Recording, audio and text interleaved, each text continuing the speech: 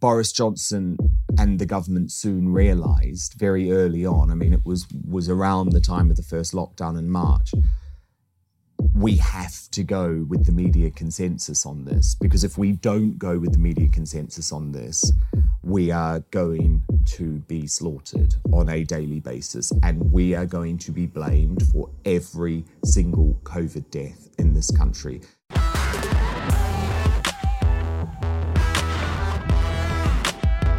Hello and welcome to Trigonometry. I'm Francis Foster. I'm Konstantin Kisin. And this is a show for you if you want honest conversations with fascinating people. Our brilliant guest today is a Mail Online columnist and a presenter on GB News. Dan Wootton, welcome to Trigonometry. Hello.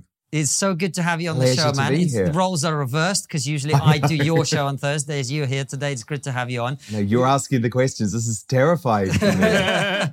Deer in headlights moment for you. But listen, it's so great to have you on the show. We've got lots of questions for you. But before we get to them, tell everybody about your background. Who are you? How are you where you are? What's been your journey through life that brings you sitting here talking to us? The journey word. Well, I guess my background is quite unusual maybe in terms of where I ended up, because I was born in New Zealand. So I'm a dual British New Zealand citizen because my grandparents, well, my parents were actually born here. My mum was born in Essex. My dad was born on an army base in Malta, a British army base in Malta. But they were part of the wave of 10-pound Poms who emigrated to New Zealand after World War II to start a new life away from rationing and all of that sort of thing. So I was born in New Zealand, first generation, and moved here when I was 21 years old with no money in my pocket, didn't know a soul. So I guess I was a genuine outsider to this world and the world of the media in the UK. But I had a lot of ambition and I really wanted to succeed on Fleet Street as a journalist. And that's what I really put everything into. So I started working in financial journalism actually when I came over. That was my first job. Once I was finally able to get a job, having absolutely no money whatsoever. But I was just so determined. I want a job in journalism no matter what it is. So I worked for a newsletter called Futures and Options Week, and it was about the derivatives market, and I knew absolutely nothing about it, and I hated it. But it was like my route into journalism. And then I worked for Broadcast Magazine, which was a big trade magazine for the TV industry, and that still exists today. And from there, I went on to News of the World, which I guess was my big break in journalism in the UK. And since then, I've worked for The Sun, I've worked for the Mail Online, the Daily Mail as well. And I worked for 10 years at ITV Daytime as well. So that has led me to where I am now, which is as a presenter on GB News, the new British 24-hour news channel, and a columnist on Mail Online, or if you're from America or Australia, dailymail.com, which is obviously the biggest and best, most brilliant news website in the world, in my humble opinion. Yeah, no one would disagree, or some might. But Dan, one of the reasons we were really keen to get you on, particularly I think since the emergence of GB News, is it was so refreshing to see somebody on mainstream television putting articulately and intelligently, without hyperbole, without overreacting, without going into conspiracy, the case against some of the measures that the government is taking on COVID, on lockdown, etc. And it was so refreshing. And one of the things that we wanted to ask you is actually, both Francis and I come from sort of authoritarian countries, and so we are hyper-vigilant when government starts going too far. What first, before we get into your views exactly, what is it that drives you to be such a strong opponent on some of these restrictions that we are seeing? Well, to be honest, I didn't mention it actually when I was just talking about my little career history, but I guess it was very important to note that I was on air on Talk Radio hosting the Drive Time show there throughout the entire pandemic. I actually only took over the show from Eamon Holmes in February 2020, so literally with the spectre of COVID-19 looming large. And obviously, it was an incredible opportunity professionally to be on air at such a historic time. And so many people were listening to radio because it was a lifeline for people stuck in their homes, terrified. And I remember in March 2020, and later I went back and looked just to make sure that, that my views had been consistent. But I remember saying at the start of March 2020, in a democratic country like the UK, there's absolutely no way that we will go down the path of authoritarian China, and that all of these measures should be voluntary. And clearly we have to change our behaviour. I was never denying that there was a pandemic or that we shouldn't stay home a bit more or that certain things had to change. But I was so convinced, especially with a libertarian or a so-called libertarian prime minister, that we would not go down that path. And obviously how naive I was. But like most of the country, I very reluctantly, and obviously this is all documented because I was on live for 3 hours a day apart from the time when I contracted COVID, which was just at the same time that Boris Johnson did actually. But I was very consistent in the fact that I'm not keen on this, but okay, 3 weeks to save the NHS, fine, let's do it. So I backed that first lockdown. I wrote my first column against lockdown in April 2020, so after about a month. And obviously that was at a time when the media was still absolutely enthralled with the idea that restrictions needed to continue. So I certainly wasn't the first. Peter Hitchens, in terms of the mainstream media, was the first, and it was fascinating because when he wrote his column in the Mail on Sunday, the sort of first big mainstream column about lockdown, the newspaper felt they had to make it very clear that this is our columnist's view, but as a newspaper we disagree, because there was so much heat on anyone who was speaking out against the government message at that time. And from that moment in April 2020, I very quickly started to realise that backing that first lockdown was a massive mistake, because those freedoms that were taken away, we know now, were never easily going to come back. And so, I never defined what I was. Other people then defined me as a lockdown skeptic, but I never viewed myself that way. I don't mind people calling it that way, but for me, I was just calling it as I saw it and actually asking questions and asking for evidence. And there was so little of that forthcoming. When was the moment, Dan, that you just thought, hang on a minute? It was actually in April when I was walking home from work, because I was going into the office every day. So I'd had COVID, I'd had my, 10 days or whatever locked in the house. And I got back to work. And I was walking home because I would walk every day home from the studio in London Bridge, which is where Talk Radio is based. And I got to the Millennium Bridge, which is the bridge in London which leads over to St. Paul's. And literally, there was not a soul. And I actually took that photo, and The Sun published it large with my first so-called anti-lockdown column. And I was just so disturbed. It was so dystopian. It's like, this is 7:15 in what is usually the South Bank of London, one of the busiest parts of the world, and there's not a soul. And what's happened? What does this mean? What is the impact going to be on society? And then I walked across the bridge, and a woman who I was walking past literally jumped to the other side of the bridge to get away from me. And I just couldn't. I saw then what the government messaging was already doing to people, and how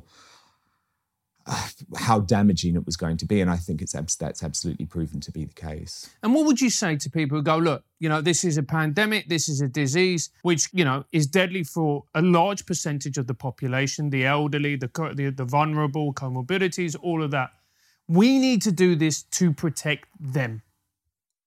Well, I later on, so I think in October, I then became a signatory of the Great Barrington Declaration, which is the document put together by Dr. Jay Bhattacharya and Sunitra Gupta from Oxford University, brilliant, huge, medical brains, who came up with a plan to say there's a better way that we can protect the vulnerable, which was all about focused protection of them in order for society to keep going. And then we would have got to herd immunity. And by now, a lot of this would be over. I'm not saying it would be gone. COVID's never going to be gone, is it? It's going to be with us for our lifetimes, but the restrictions would be gone.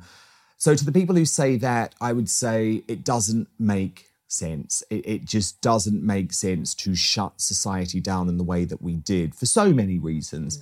And also, the collateral damage from lockdown is going to be significant and huge for years to come. And I've been so disturbed at the lack of focus from the media on the collateral damage. I mean, you only have to look at the figures of people who died in their homes over that first lockdown in 2020 from heart attacks, from strokes. I was speaking to doctors because I've spoken to a lot of people in the NHS over the course of the past year who can't speak on the record, but are so disturbed with what happened in the NHS and the shutdown that happened. And I was literally speaking to doctors who were talking to patients having a stroke. They knew they were having a stroke and they would not come into the hospital because they were too scared of contracting COVID. And obviously that was because of the messaging. So there's never been a proper cost-benefit analysis done of lockdowns.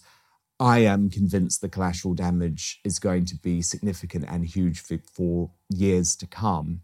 And we needed to have a different approach. And look, you look at other countries that are targeting a zero COVID approach, like Australia and New Zealand. Obviously, I've got a lot of relatives there.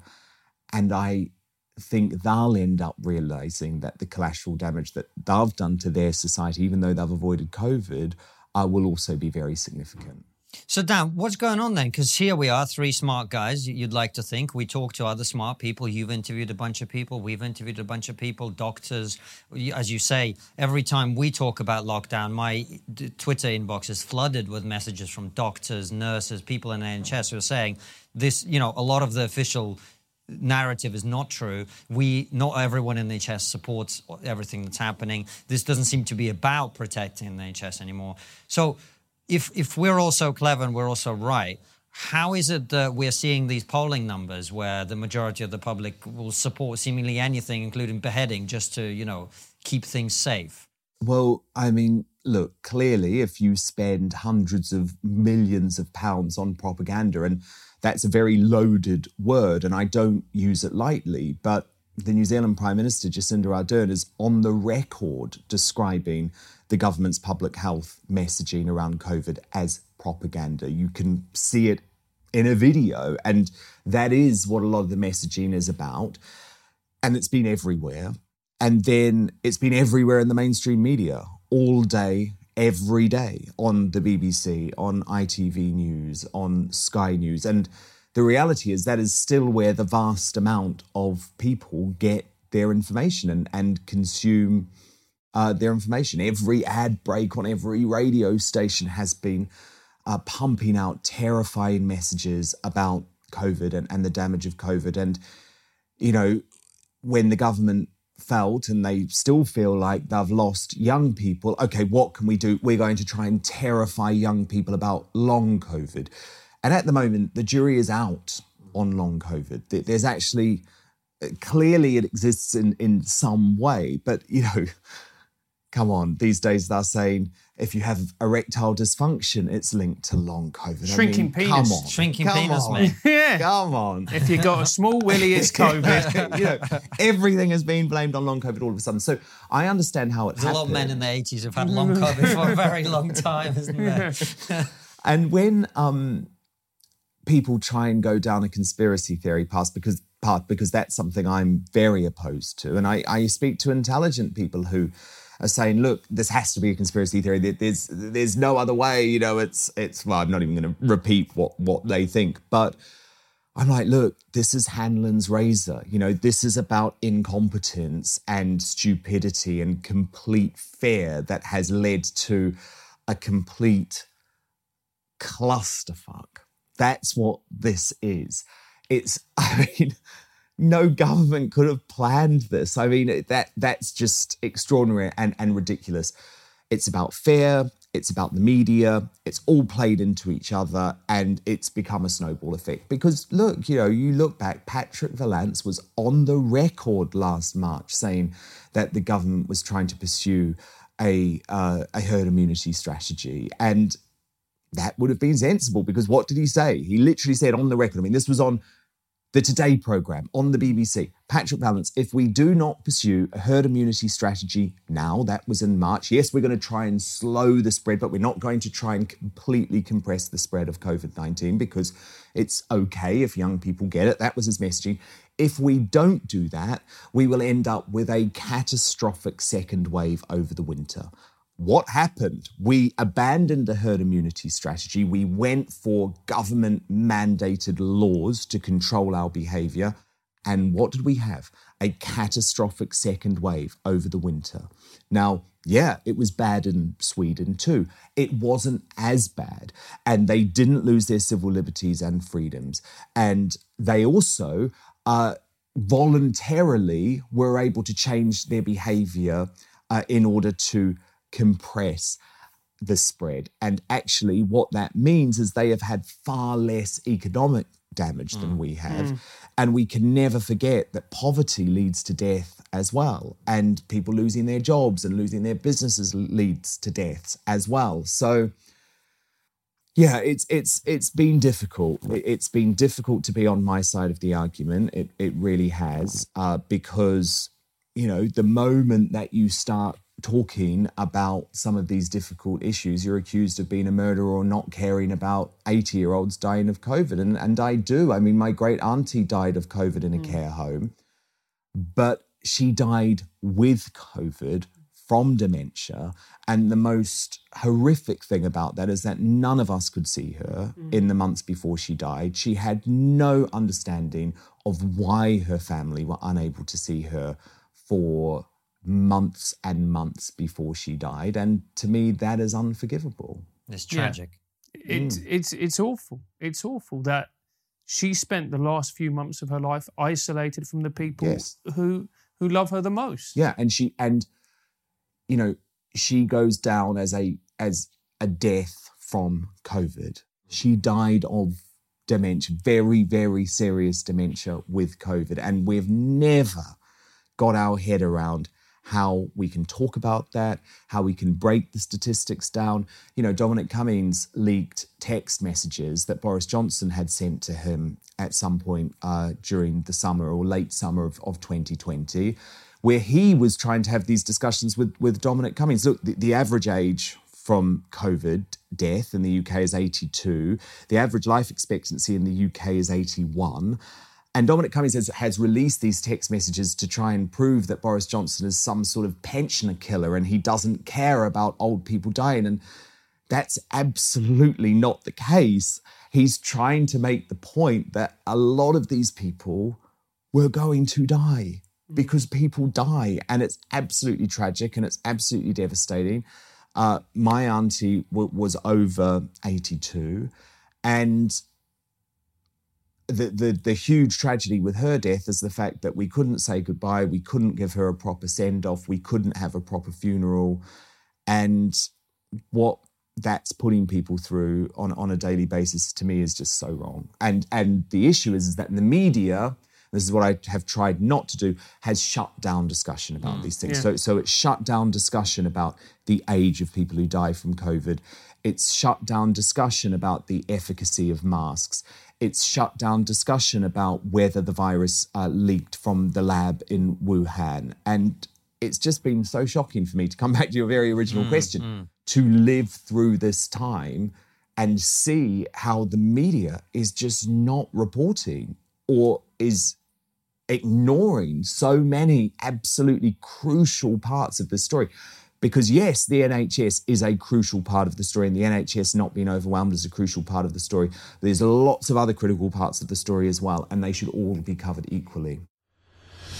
Hey KK, do you like feeling silky and smooth like a sexual dolphin? Never talk to me again. What if I told you that Manscaped have brought out a new and improved lawnmower 3.0 that allows you to be fresh and trim for the ladies down below. I'm married. The last time I was fresh and trimmed down below, Jimmy Savile was a respected children's entertainer. I'm going to ignore that. The lawnmower has a cutting-edge ceramic blade which reduces the risk of having an accident where you least want an accident. My bank account. No, you idiot. You know, los huevos. Oh, right. Plus, it's waterproof, which means you can groom in the shower, and it has an LED light, so you can really get an accurate and precise trim. Excellent.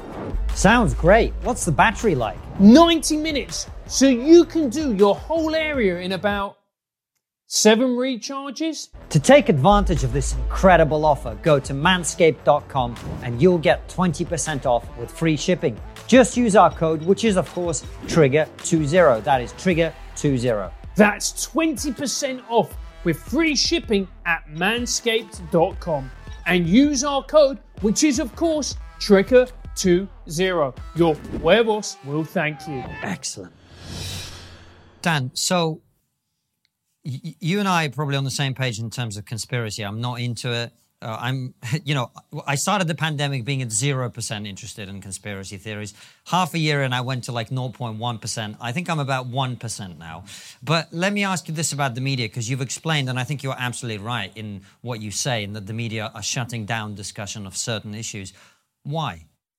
Well, number one, the media operates very well on fear. So that's the first thing. Fear sells, and it was a very successful strategy for them. Number two, Ofcom, because there were really, and Ofcom for people overseas is the UK regulator of the broadcast media, and they put in, I would say, very draconian guidelines and rules about how COVID could be reported. And I think a lot of the broadcasters took it very literally, which meant that they followed almost slavishly the government's guidelines, public health messaging. And then the third thing I would say is politics, because the media in the US absolutely hated Donald Trump and they wanted him out. So what was the best way to get Donald Trump out? A pandemic where they ramped up the fear and blamed it all on him. And in the UK too, I mean, the media has a loathing of Boris Johnson and had a loathing of Dominic Cummings. And so I think those three, if I can sum it up very quickly, those three factors combined. And you say it's those three factors combined. Well, it seems as if the shoe's on the other foot now, because Boris and his cronies are trying to shut down the media and its ability to report on them. Yeah, well, I think a couple of things happened, because Boris Johnson and the government soon realised very early on, I mean, it was around the time of the first lockdown in March, we have to go with the media consensus on this, because if we don't go with the media consensus on this, we are going to be slaughtered on a daily basis, and we are going to be blamed for every single COVID death in this country. And the only way we're not going to be blamed for a COVID death is if we lock down, and we lock down hard. So that's the first thing. And then the second thing is, look, I've worked in senior positions in newspapers in the UK. The idea that the UK has a free media is just absolutely ridiculous. We don't. You're incredibly constrained as a journalist here, and I presume you're referring to the proposed changes to the Official Secrets Act, which will make it even easier for journalists here to be prosecuted, and there is no public interest defence, and of course we have no First Amendment like the US, and I think it's a really bad time to be a journalist in the UK. Dan, you said, having worked in senior positions in newspapers in this country, which you have, journalists are not free here. Why? Because of the law. So it's very easy to sue in this country, and people will probably be very familiar with a case where Johnny Depp sued me for something that I said about him in the Sun newspaper, in my column in the Sun newspaper, and I was dragged through the courts. I was lucky that the Sun and News UK decided to back me in the case, but if we'd lost, it would have cost millions and millions of pounds. So a lot of news organisations simply cannot afford that. So that's the first thing. There's lots of libel tourism here. There's no First Amendment. There's very limited protection for journalists based on freedom of speech. And it's really worrying. You would be shocked if you knew the number of stories that are simply not reported because newspapers just cannot even fathom the idea of taking the legal risk. And, you know, there's QCs that are involved. There's lots of legal regulation. Clearly, after the phone hacking scandal in 2011, there needed to be a tightening within newspapers of the internal processes. But, you know, it's got worse and worse and worse. And there's obviously been landmark privacy rulings in this country as well, which mean that internationally you're able to read reports about certain celebrities and their private lives, for example, and in the UK organisations are not able to publish them. I mean, that's already worrying. But let's talk a little bit about the legislation that the government is trying to push through at the moment. Can you explain what is it and why is it so dangerous to journalists? Well, it's so dangerous to journalists because this reform to the Official Secrets Act, and the government says, look, we have to reform it because it hasn't been changed since 1989 and the entire world has changed, and don't worry, this isn't aimed and targeted at journalists. Yeah. But it's all well and good for the government to say that. But the problem is that there's no public interest defence included as part of this. And without a public interest defence, there's actually no way that a journalist can say, yes, we did obtain private security footage of Matt Hancock breaking the law by snogging his publicly paid for staff member, breaking COVID restrictions in his Ministry of Health office. And we did obtain it via a contact, and maybe we even paid that contact. I have no idea if the Sun paid that contact or not. But we did do this, and there are legal question marks around that, but we did it because we believed the story was absolutely in the public interest to publish. And this law does not include a public interest defence. So that's the concern. Dan, and what, coming back to the sort of conspiracy stuff very much in this vein, you mentioned Boris Johnson being, quote unquote, for people listening, I've got both my hands up doing the quote marks, libertarian. What's happened to Boris Johnson in the last 18 months? Well, look, Boris Johnson's someone who wants to be popular. He wants to stay in power. He's easily influenced, I think it's fair to say. And sadly, I think he's proven that he's not a libertarian. He was a libertarian when it suited him, and that was in opposition, and especially when he was opposing Tony Blair's ID card proposals. And now that he's in power, it's out the window, you know? And look, because I do always try and look at situations fairly, and I actually am not a Boris Johnson hater at all. You know, I think in some ways he's been a brilliant prime minister. In some ways, I absolutely love his style, and I love the way that he is very nimble. And look, he's done incredibly well. You know, he's done incredibly well when you compare the absolutely catastrophic chaos and carnage that surrounded Theresa May's government. And wow, what a letdown she was. You know, the new Margaret Thatcher, she had everything going for her and she just couldn't do it. So I am not an out-and-out hater of Boris Johnson. And I do understand that there were certain things during the pandemic that it probably would have been politically impossible for him not to have done. For example, to lock down the first time in March 2020. But I knew that was coming. Yeah, there is a but coming. You know, ID papers, health papers. I mean, this was the man that said he would eat his own ID card if any iteration of the state ever asked him to produce it. And now he's trying to coerce young people into being vaccinated, or you're not going to be able to go to a nightclub. I mean, it's nuts. And at some point, surely you have to, even in power, actually just take a step back and think, what is right? You know, Nadeem Zahawi, the vaccines minister, I interviewed him when I was on Talk Radio, and I could see vaccine passports coming. And this was, you know, December 2020. But I got him on video to give a cast iron guarantee that they would not be introduced, and he did. But he actually went further than that. He described vaccine passports as discriminatory and wrong. They were his words.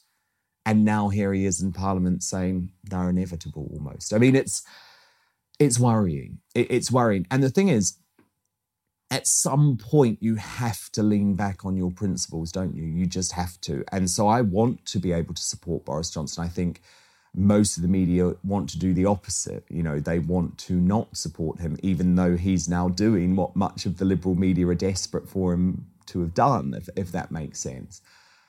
But at some point, he's going to have to stand up against Sage and the scientific sort of monolithic view, because they're starting to control how we live.